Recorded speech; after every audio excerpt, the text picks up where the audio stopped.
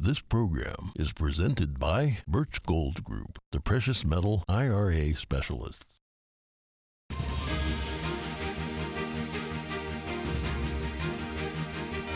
Good morning. Today's headlines: the new rules package for the House passed along party lines yesterday, but not before some hot takes from both sides of the aisle.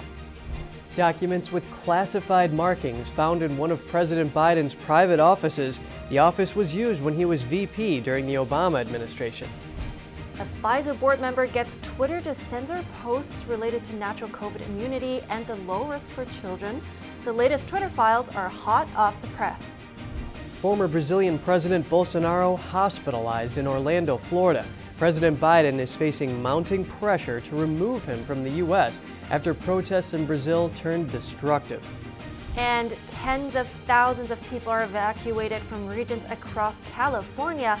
President Joe Biden approves emergency declaration for flooding in the state.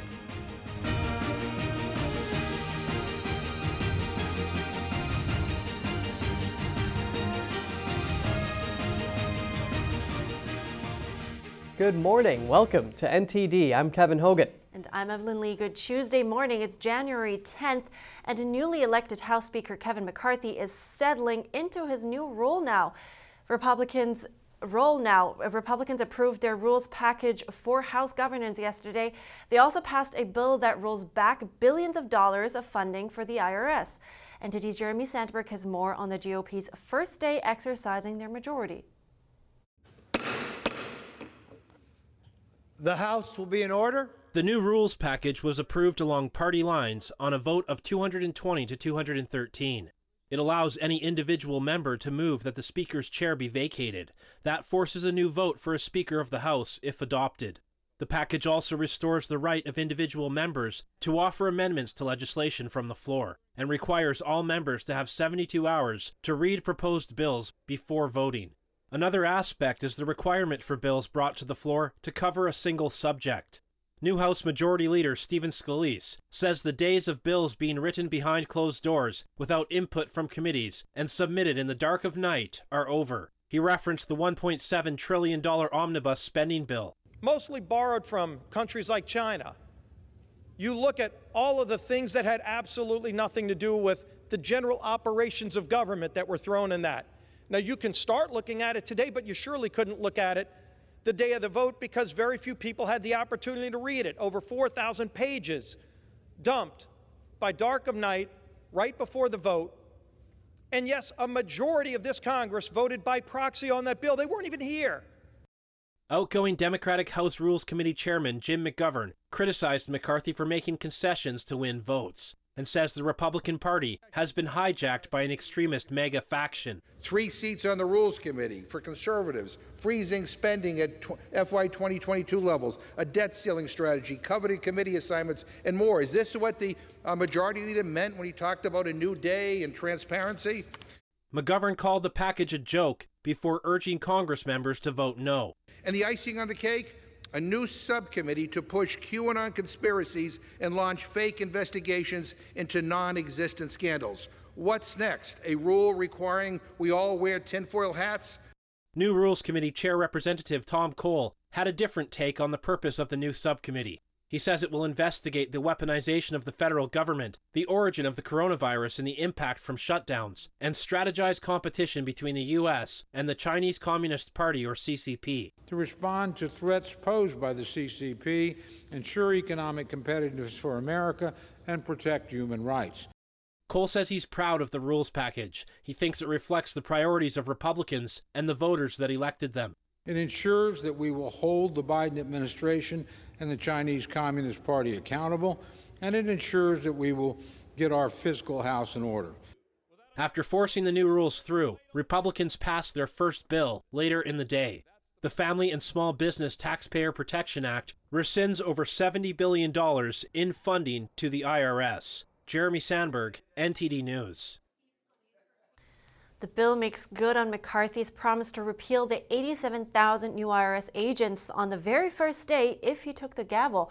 It will stop the agency from doubling its workforce to conduct new audits. It leaves funding for customer service and IT service upgrades in place.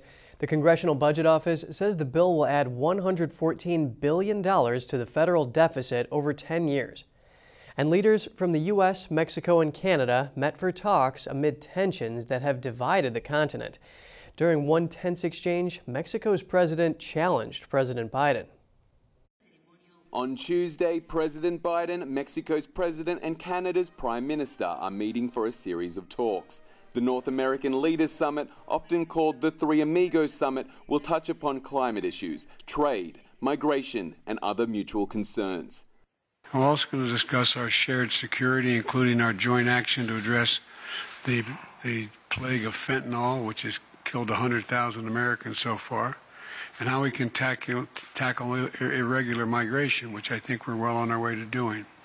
Last week, the US and Mexico reached an agreement on a major shift in migration policy. The US and Mexico will each accept 30,000 immigrants from Cuba, Nicaragua, Haiti, and Venezuela. Those entering the US will need sponsors, background checks, and an airline flight to the US, and will get the ability to work legally in the country for 2 years. On Monday, before the summit began, President López Obrador said he would consider accepting more migrants than previously announced. The Mexican president criticized Biden for what he considers a lack of commitment to Latin America. I hold that this is the moment for us to determine to do away with this abandonment, this disdain, and this forgetfulness for Latin America and the Caribbean. President Biden responded. You know, the United States provides more foreign aid than every other country just about combined in the world, to not just the hemisphere, but around the world. Unfortunately, our responsibility just doesn't end in the Western Hemisphere. The centerpiece of the summit is a meeting between all three leaders, which will follow a bilateral meeting between Biden and Canadian Prime Minister Justin Trudeau on Tuesday. Flinders Kingsley, NTD News.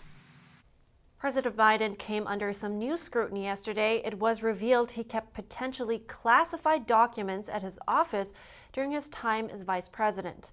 The Justice Department is now reviewing the batch of documents with classified markings. They were discovered in one of his private offices in Washington, D.C. in early November last year. Biden's lawyers say they found the government materials while closing out the office in a locked closet. Biden used the office during his relationship with the University of Pennsylvania. He was an honorary professor there from 2017 to 2019. Biden only smiled when asked about the documents yesterday. Any comment on the documents, sir?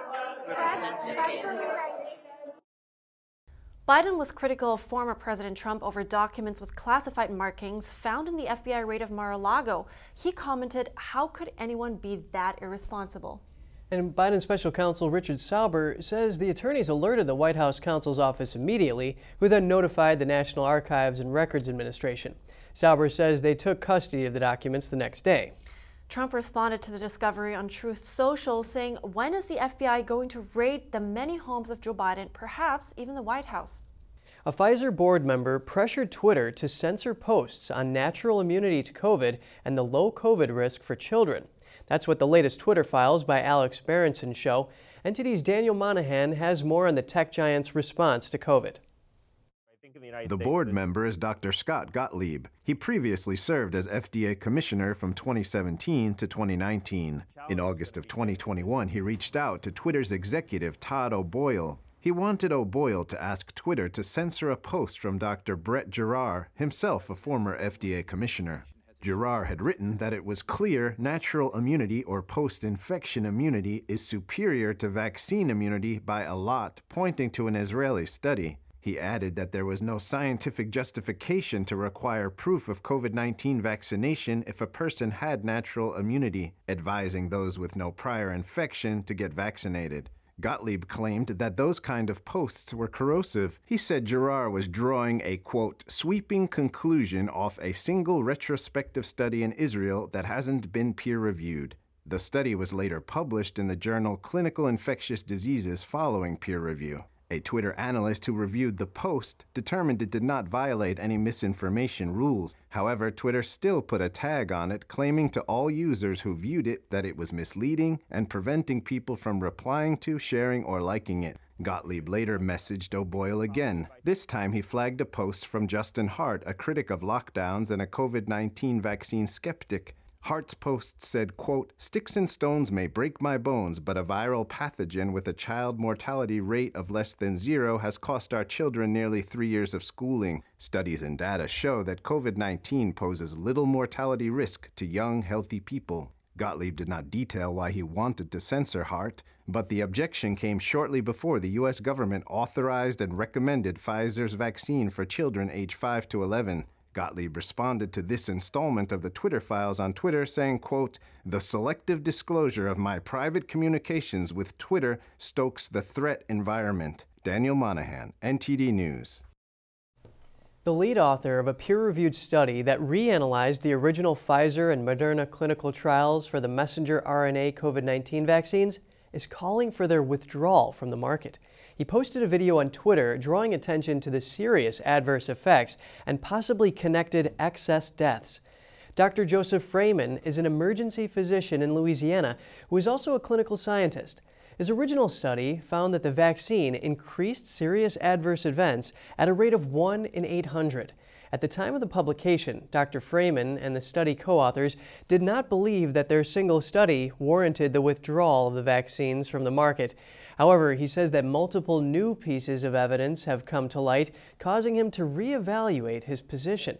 Freeman states that an article published in the BMJ regarding the FDA's own data found the same serious adverse events identified by his study, but he says the FDA has failed to inform the public of these findings.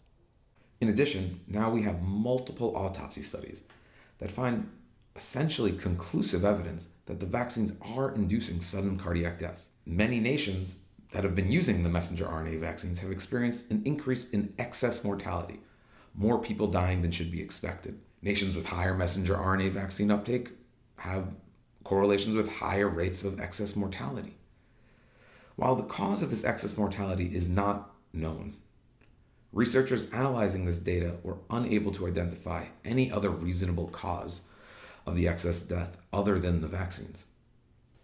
In related news, Louisiana Attorney General Jeff Landry released email evidence showing the White House pressured Facebook to censor Tucker Carlson. A viral video of his related to COVID vaccines was demoted 50% in lieu of a 7-day fact-checking period. However, the Facebook demotion continued even though no so-called fact-checking actually occurred. Former Brazilian President Jair Bolsonaro was admitted to a hospital in Florida yesterday. This comes as more than 1,500 Brazilians were rounded up for breaching key government buildings in the capital this weekend. Bolsonaro was suffering intestinal pains. It could be related to a stabbing that took place during his 2018 election campaign. His wife, Michelle, posted the news on Instagram. Doctors say he has an intestinal blockage, but they think it's not serious enough to need surgery. State Department spokesperson Ned Price was asked yesterday about Bolsonaro's visa status. He declined to comment, but had this to say. Leaving individuals aside, and generally speaking, if someone entered the United States on an A visa, which is essentially a diplomatic visa for foreign diplomats or heads of state, an A visa holder, if an A visa holder is no longer engaged in official business on behalf of their government, it is incumbent on that visa holder to depart the U.S. or to request a change to another immigration status within 30 days. Bolsonaro has not yet conceded defeat to Lula. However, the former president did authorize his chief of staff to begin a transition and has said he would abide by Brazil's constitution. Police in Brazil surrounded and cleared a camp of protesters who backed Bolsonaro in the capital yesterday. At least 1,200 people have been arrested at the makeshift camp outside the Army headquarters in Brasilia. And coming up, torrential downpours continue in California. Tens of thousands of people were evacuated from areas along the coast. And China suspended visas for South Korean travelers. That in reaction to South Korea's restrictions on mainland Chinese travelers.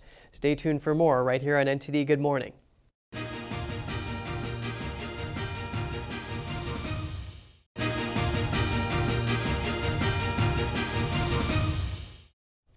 Good to have you back with us. Around 25,000 people in 17 regions of California were ordered to evacuate on Monday after torrential rains caused heightened mudslide hazards. Included in the evacuation was the entire town of Montecito and nearby areas of the Santa Barbara coast. Concerns are the recent downpours could unleash lethal cascades of mud, boulders, and other debris in hillsides stripped bare of vegetation by past wildfires. At least a dozen people have died over the past 10 days, including a toddler who was killed when a redwood tree blew over his family's trailer home last week. President Biden has approved an emergency declaration authorizing FEMA to coordinate disaster relief efforts and mobilize emergency resources in California. You're having unprecedented rain. This creek next to our house never flows, ever. It's probably about 9 feet up, and it's going to go another 2 feet up. We have horses ready to evacuate. We need to be nicer to Mother Nature, because Mother Nature is not happy with us. Montecito, where DeGeneres lives, is under mandatory evacuation. It's been 5 years since mudslides from heavy rains struck newly fire-scarred slopes and canyons there. That resulted in widespread damage and killed more than 20 people. An unnamed 46-year-old Texas man shot and killed a robbery suspect last week at a restaurant in southwest Houston. Yesterday, the man was brought in for questioning by Houston police. Police were called to a shooting at El Ranchito No. 4 Taqueria at about 11:30 p.m. last Thursday. They found the suspect shot multiple times inside the business when they arrived. The suspect has been identified as Eric Washington.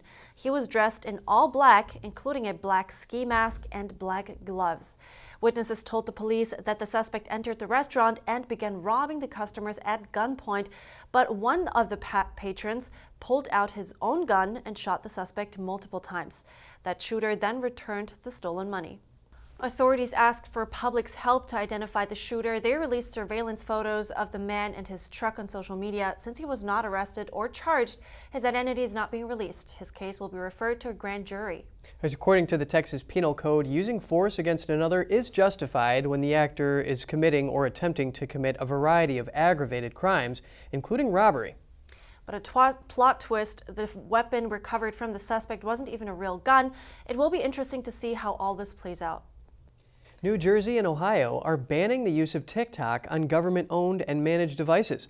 They join a growing list of states that have done the same. New Jersey Governor Phil Murphy is also banning software vendors, products, and services from more than a dozen vendors. Those include Huawei, Hikvision, ZTE Corporation, and Kaspersky Lab. Murphy's office says there are national security concerns about user data that the Chinese regime might require parent company ByteDance to provide. Talking about the Chinese regime, it stopped issuing visas today for South Koreans. That's retaliation for travel restrictions on arrivals from China. A brief notice from the Chinese embassy in Seoul said the measures will be adjusted if South Korea cancels its discriminatory entry restrictions on China. No other details were given. The ban would also affect Japanese travelers. In recent weeks, more than a dozen countries have followed the U.S. in requiring negative tests for travelers coming from China. South Korea took it a step further. The country suspended short-term visa applications from its consulates in China until the end of the month. The Chinese Communist Party has threatened to retaliate against these countries. At a daily briefing, Foreign Ministry spokesperson said the Chinese regime firmly rejected these restrictions and is taking reciprocal measures. All this while China is facing a major outbreak across the country. Yes, on January 9th, a local health department in Henan province said that by January 6th, 89% of the whole province was infected with COVID. 89.1% were in the cities and 88.9% were in rural areas. And Henan is a province in central China with a population of nearly 100 million people. That means over 88 million people are infected. And in other news, at least 17 people were killed in clashes with police in southern Peru. That makes it the deadliest day so far of protests demanding early elections and the release of jailed former President Pedro Castillo. Please note the following footage contains graphic content. The clashes broke out in the southern city of Juliaca, where demonstrators calling for the release of jailed former president Pedro Castillo used improvised slingshots to throw rocks at police. Footage showed people with severe injuries in a crowded hospital waiting room. One man had a wound on his leg. Authorities said 2 teenagers were among the dead. The latest casualties take the death toll from the protests to 39 since they began in early December. The unrest was sparked by the removal from office and arrest of Castillo after he tried to illegally dissolve Congress.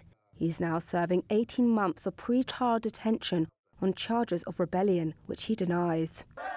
As well as calling for his release, the protesters want President Dina Boluarte to resign, Congress to be closed, a new constitution, and early elections.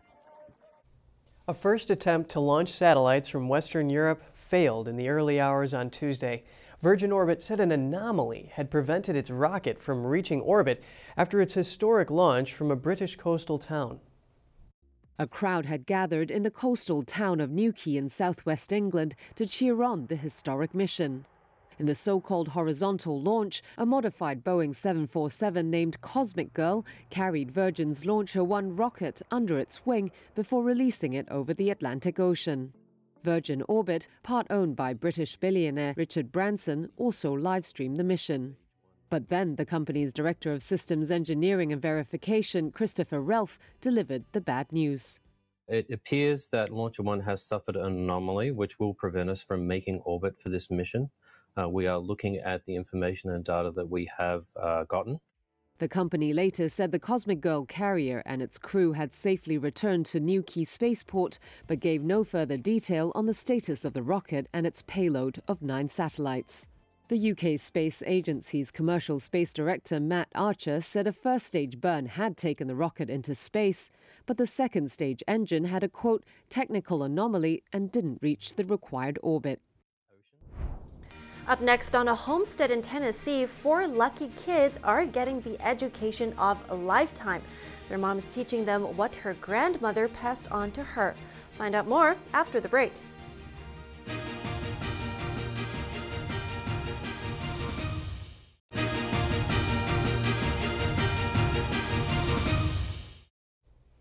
Welcome back. In Tennessee, a homesteading mom is teaching her 4 kids the self-sufficiency lessons that her parents' generation missed out on. On their 23.5-acre farm, hard work and dedication are keeping alive the skills that served her ancestors. When high school sweethearts Courtney and Samuel Black were younger, both their maternal grandparents had farms right next to each other. When the two finally got married and had children, Courtney started thinking of the lessons she got from her grandmother. She wanted the lessons of self-sufficiency and respect of the land to be passed to her children. We try to teach them every step along the way so that they see when we put it on their dinner plate that, hey, look, this is why we do what we do.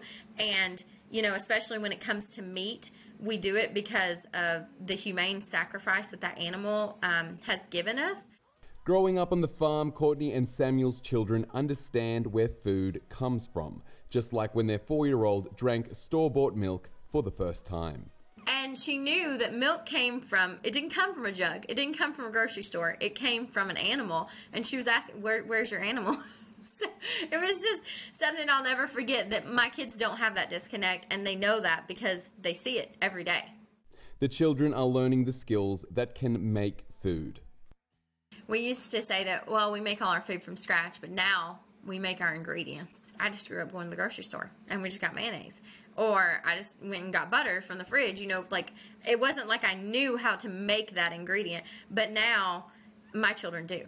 Courtney wants her children to have the skills to survive and to always have food. Or the grocery stores just don't have it, because let's be honest, there's grocery stores in America right now that just don't have what we need. The farm uses a design called permaculture, which improves sustainability and reduces degradation of the soil. So the children are also learning how, by working with nature's cycles, they can keep the soil, plants, animals, and themselves healthy. Our garden is called a Back to Eden style garden, and we keep layering the wood chips and the compost and the cow manure, and so it all works together to feed the soil back so that the soil can feed us. All those microorganisms that work in the soil to make it better, all that's giving nutrients back into our plants. The lessons Courtney gives to her children were handed down to her by her grandmother, and she passes down a tradition of invaluable skill and knowledge. Number one, I don't want my culture to die. That's my culture. That's what I grew up with, was learning to can and forage and do all that. Ultimately, though, the homestead life is about family. We work together to eat together. The homestead is bringing the family closer to their food, to the earth, and to their culture. Flinders Kingsley, NTD News. Wow, living off the land is so great. You know, it must be so nice eating that fresh produce out of the garden, like the okra I grew. It was so fresh. Oh, nice. Yeah, you have a homestead life. For sure. I think that's a great way for the kids to grow up as well, you know? Oh yeah, it teaches them work ethic. It's a lot of work tilling that soil. The environment and everything, such a dream. Fresh air, it's got to be good for them. Yeah. All right, that's it for today. Write us at goodmorning@ntd.com if you have anything that you would like to share with us. Thanks for watching. I'm Evelyn Lee. And I'm Kevin Hogan.